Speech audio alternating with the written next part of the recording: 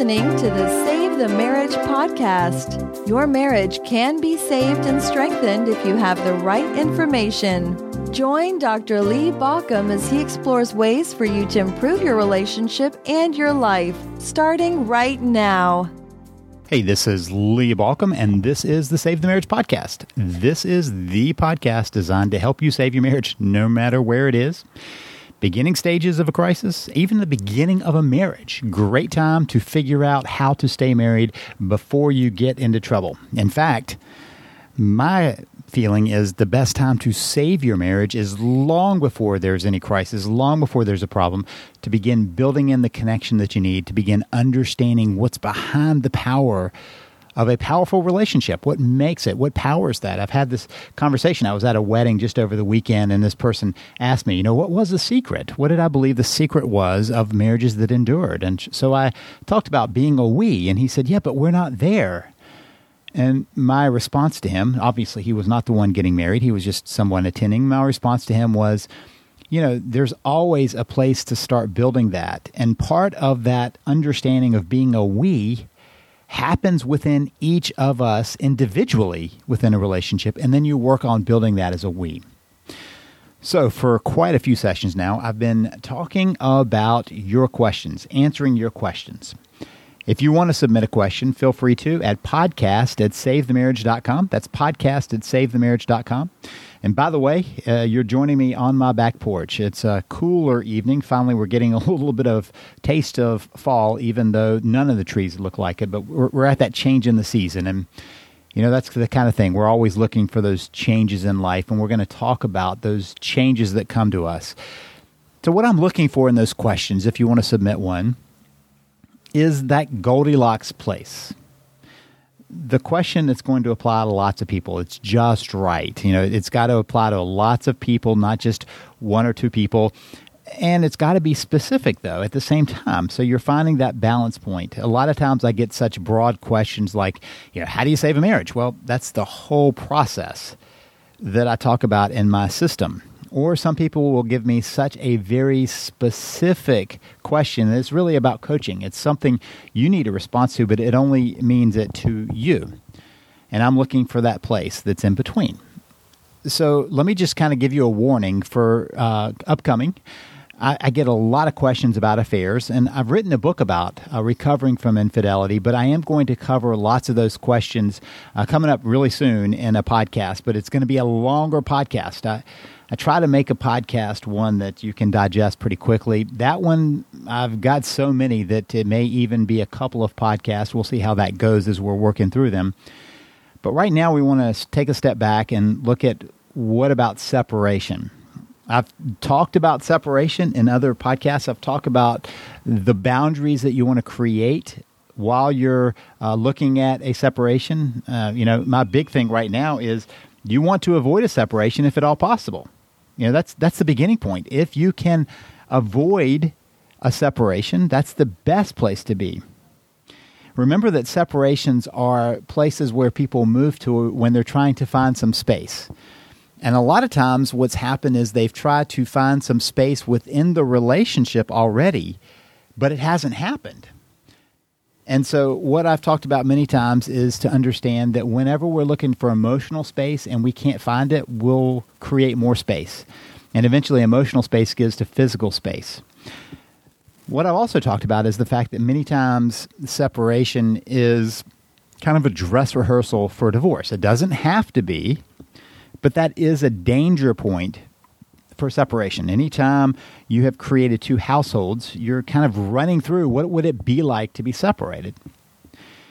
And one thing that's behind that is whenever you're separated, there are additional vulnerabilities to the relationship. You're no longer in a place of connection. There is even more of a potential for misunderstandings and miscalculations, and also places where people move into other relationships inappropriately if that's not been made very clear ahead of time. But it also makes it one step harder to even build connection. That's part of why it's so difficult. And so sometimes we can avoid a separation. Sometimes people move instead of to a full separation to an in-house separation where at least you still have contact and you can kind of continue on regular life. And a lot of times that's a lot easier for the kids. So my first preference is A, we work through the issues and hold together. My second preference, B, is that people do an in-house separation. And my distant third separation, if there's no, or distant third option, if there's no other choice but separation, is to find some ways of agreeing to that ahead of time, making sure you really understand what you're stepping into and how you're going to connect and how you're going to maintain connection during that process. And then how long. So you can learn more about those. I've got links to my other podcast on separation in the show notes, which means basically the write-up on my blog at SaveTheMarriage.com. If you're interested in that, go to SaveTheMarriagePodcast.com directly, and that will get you on the right page. And then you can look at the show notes and the additional resources area. And it's interesting. I never think about it as a show note, but that's what they're technically called. I really think about it. This is our conversation. So the conversation notes that I keep for us so that you have a place of referencing. And I always put those in there. You know, if you're listening to this on iTunes or somewhere else, and I think now on iTunes is about to go, but podcast and the podcast app or Downcast or Stitcher or somewhere else, go to SaveTheMarriagePodcast.com and you can find the episodes and all of the related resources. So when I say check the resources, that's what I mean. Okay, so let's just kind of dive into a couple of these questions. There are several of these questions on separation. The first one is kind of really, what do you do, right? It says, what are the specific steps in regaining connections? We're in a separation, and my wife does not want to believe that you can make the necessary changes to love her the way she needs it. And this writer says, I have acknowledged that I fell short, and I know the role I played in the disconnection. So, Roger, in some ways, what you're already talking about in this is your role in that. So where do you need to work on that disconnection? There's not a blanket recipe for reconnecting. So I want to remind people that there are 3 different ways that we humans connect. There is one that every warm-blooded creature that crawls around that is wired for connection, and that's one of the things we kind of share. That part is touch, right? That's the basic level of connection, physical. I don't think that many animals have any deep pillow talk, deep, long conversations about what their life was like before they met this other creature. They are much more tactile, but we humans also have that within us. And so when I say physical connection, that's any physical connection. A lot of times we like to reduce it only down to sex, but it's much broader than that. When couples hold hands, when they hug, when they kiss, when one's back is being rubbed, both of them are having some physical connection. Even when they're sitting side by side, just kind of casually touching. Our bodies are wired for that. We have a hormonal response when we are in bodily contact with other humans. That's just the way that we are wired. It happens automatically. So physical connection, you'll notice, is a little more difficult when there is separation. And sometimes that's a very guarded point of connection. So I bring that up to say, if there are ways of creating any level of physical connection that will be accepted by a spouse, that's important. So maybe a hug and a kiss is not okay, but maybe, a side hug is, or a pat on the back. And remember, sometimes we go, well, I can't do this, and we speak of, a lot of connection, a lot of physical connection. And so I can't do anything, rather than thinking at what level is it still acceptable? At what level can I create the connection? So physical connection is something you want to remind yourself of and think of, how can I do that? Emotional connection it's another layer, and part of emotional connection is just feeling like someone gets us. When you've had a hard day and you come and you say, man, it's been a hard day. If the other person says, I don't even want to hear about it, you think you've got it tough, let me tell you, that's not much of an emotional connection. Now, if both people have a rough day, if one says, hey, I really had a tough day, and the other one says, me too, let me hear about your day and I'll tell you about mine, that's a shared level of connection. So part of emotional connection is in feeling like you have been gotten and the other person gets you. You get them, they get you. That's a level of that connection. Another layer to emotional connection is being tuned into the other person's emotions. Maybe you recognize that the other person is in an upbeat place, or emotionally in an upbeat place, and can be more playful and more available, or other times when they need more attention and more help. So emotional connection is one that we often share verbally, but it also are in the nonverbal ways we attend to somebody.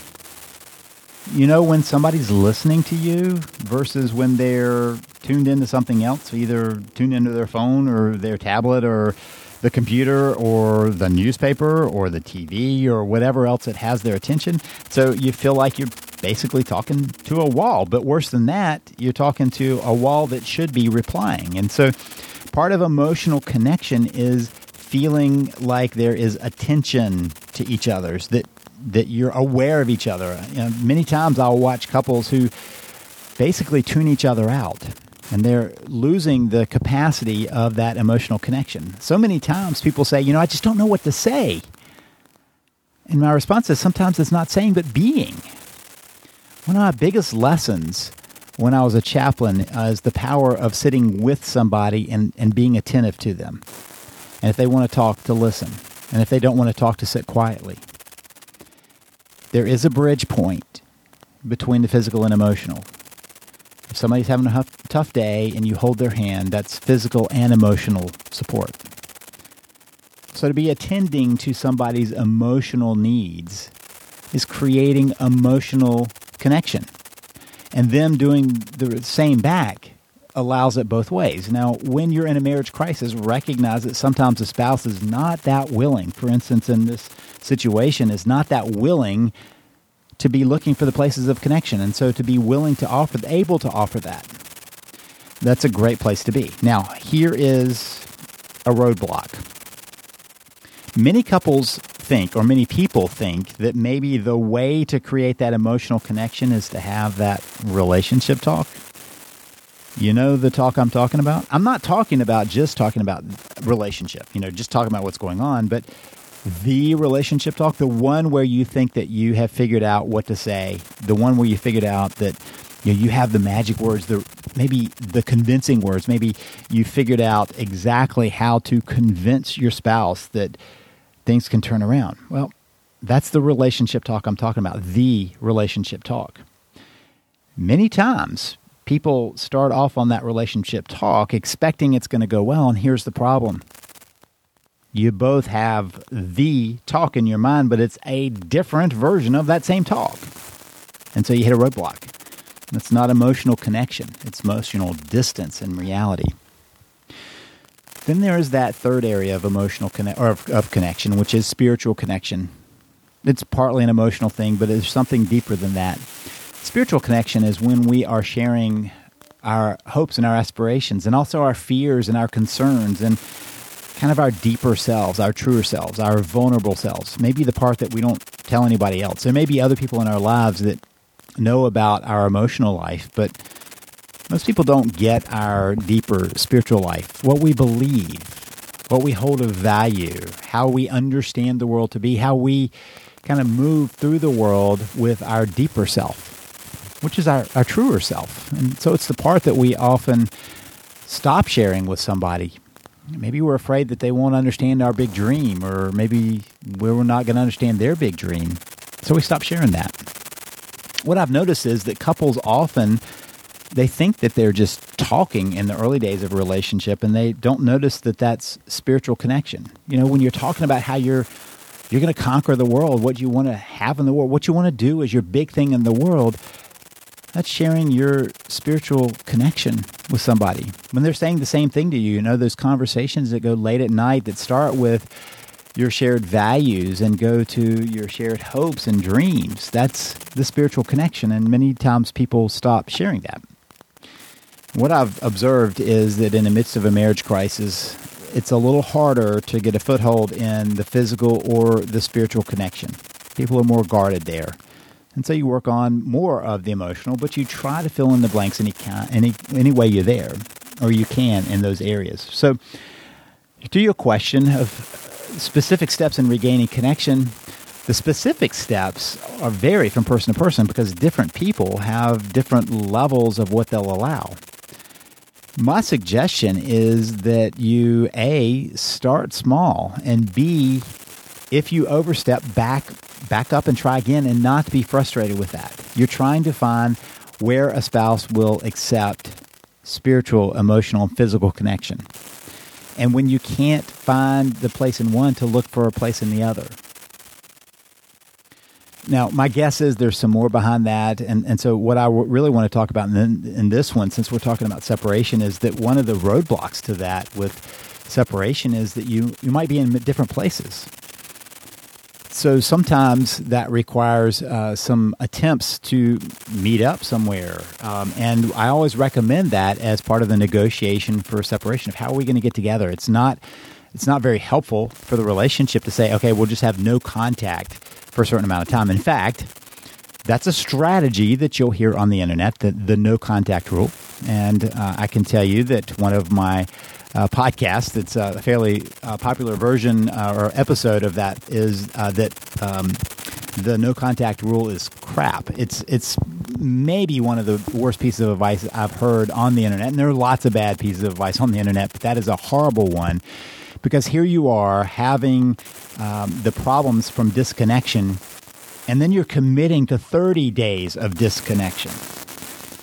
So what I suggest people do is find a place where both can at least begin in the early stages to have an agreement on what kind of connection you'll have. Can you meet for lunch once a week or meet for dinner once a week? And what I suggest is maybe not call it date night, but just, can we get together?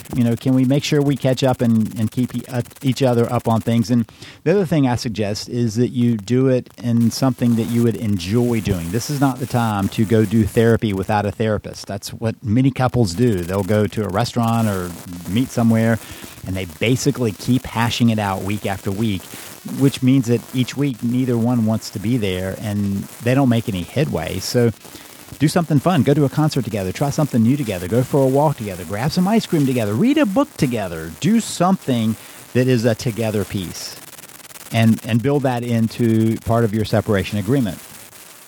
Which brings us to a secondary question. What do you do when your spouse has developed a relationship with someone else? And so the person says, how do you save a marriage when during a separation your spouse has developed a relationship with someone else? And you say, it seems like a competition or that the spouse is flashing it in your face. Do you bring it up? In my case, my spouse says it's not a romantic relationship. Rather, it's a friends with benefits deal, which by its nature has some romantic stuff that people don't want to admit to. One of the things that many people fail to notice is that either in the emotional or the physical connection, you are creating connection. And the bonds that you build there are sometimes ones that people regret down the road. So you say, can the marriage still be saved, or do you throw in the towel? And then you give me the clue. In my case, I still want to save our marriage. So you've answered it. I don't believe you throw in the towel until you either are out of options or you decide you will not continue. I also want to, you say it seems like a competition. I want you to remember it is not a competition. A spouse is not putting, and people don't generally do that, putting one person up against another. If they are, it's an immature place to be. And generally, we are wired for connection, and when we don't find it one place, we will look for it elsewhere. I mean, it just kind of oozes out of us that we begin to look for places where we can have connection when we don't have it, because it ends up triggering the same pain place in our mind, in our brain, that physical pain creates when we don't have the emotional connection we need. And again, at this point, I'm not talking about the different levels of intimacy, but just feeling like we don't have that connection with somebody else often leaves people looking for it, even if they don't mean to look for it. And so during a separation, you've created the circumstances that together, if you've agreed to the separation, where that is a danger point. That's part of what we've just talked about, of how to maintain that connection during this time.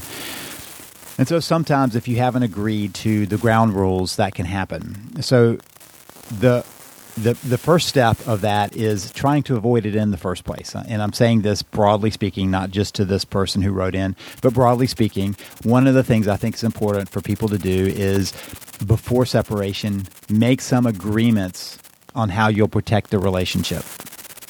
In the midst of that vulnerability, it's not the place to begin other relationships. It's not fair to the other relationships, even if it's this, in this case, the friends with benefits, which is by definition a relationship and one that threatens the relationship. So one of the things you can always do is go back and make a request. If you haven't made an agreement, you can make a request that during this time you both stay away from other relationships, because it's really not fair on any level. It's not fair to the person who is in the relationship. It's not fair to the relationship, and it's not fair to the other person outside of the relationship that's being pulled in. At no place is that a fair or helpful thing to do. And so to make a request is a fair thing to do. Now, the next layer of this is making a request is something you can't enforce. A lot of times people say, can I make my spouse do something? And the answer is no. It's a practical question. No, you can't. It's not whether you'd want to or not. It's a practical question. It's not possible because people do what they want to do.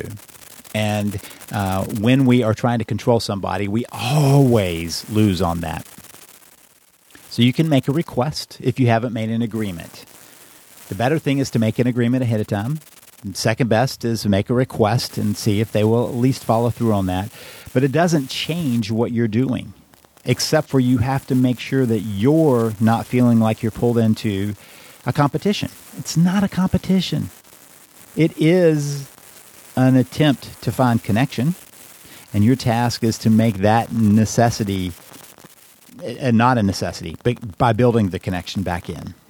So don't allow it to be that. Just recognize it is what it is. And if you know about it clearly, you can bring up your concern.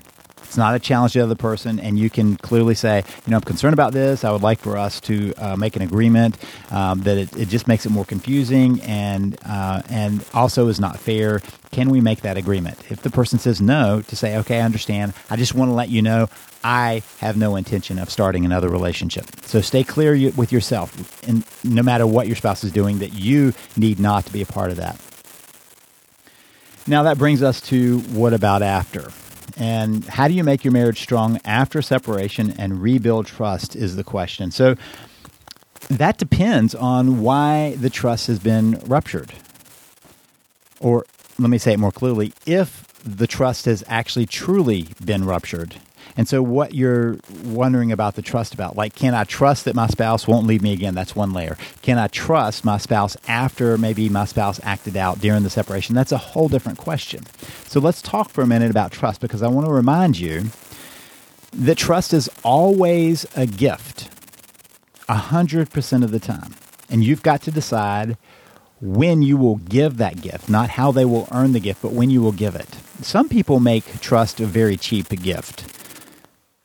As soon as they can, they forgive the person and move on. And they will do it again and again and again. And so trust is very cheap. Other people make it very expensive. In other words, there's no way the person is going to ever get back your trust. You just won't give it back. And the honest truth is you've got to find the place in between where you can build trust because somebody is being trustworthy and you give them that gift again. Now, one place that you can work on rebuilding trust is by rebuilding connection. When a marriage has very clear connection points, when the connection has been reestablished and both people are clear about boundaries and agree on those boundaries, trust is somewhat irrelevant. It still is relevant in the sense that all of us have this place where we're looking for, a place to maybe doubt or to be reassured. So it may still exist there. But when you're covering your bases with the boundaries that are in place and the connection between you, that's what you're really working on doing. In other words, after a separation, when you're moving back, your efforts are to rebuild the we, or maybe even build it for the first time, that once you found that place of being a we, you have that. Remember that the separation can feel like a rupture, or it can be a clear sign that the connection that needed to be there wasn't, and that it was maybe not my way, my preferred way of people rebuilding connection, but it is a way that people try to create space hoping to rebuild connection. So in the process, when we understand that it's a way we moderate space, then as we move that place back to space together, you can reestablish the trust because you're reestablishing the connection. And when you reestablish the connection and talk through the boundaries, then the marriage begins to be stronger than it was before and has the capacity of taking on more and more in the process. Okay, so that kind of covers the questions that I had about separation that were outside what I've already talked about. So if you are facing separation or in the midst of separation, check out the other resources on separation. And if you're seeing that this is kind of the place where your relationship is struggling because your relationship has never had what it needed to have, please find out what that's about. My whole system, Save the Marriage system, is built on reestablishing that connection, of understanding that connection, of understanding the boundaries, of understanding how we get into trouble, and understanding how to come back from that, how to step by step rebuild it. So if you're at that place where you know you need to take the step, please don't wait. I mean, this is one of those that most people say, I wish I had known about this sooner. In fact, that is probably the most common feedback I get on the system is, why didn't I know this sooner? I wish I had. We could have missed so much misery and so much difficulty, and it would have been so much easier to rebuild if I'd known this earlier. So earlier is always better than later. There's a Chinese proverb that talks about the best time to build a tree was 30 years ago, and the second best time is right now. So if you didn't build the tree, didn't get the roots in to make it a strong relationship, that just means that the second best time to do that is now. Grab the system at SaveTheMarriage.com. That's SaveTheMarriage.com. This is Lee Baucom wishing you the best as you work to rebuild and save your marriage. You've been listening to Save the Marriage podcast. For more information and help, please visit us at SaveTheMarriage.com.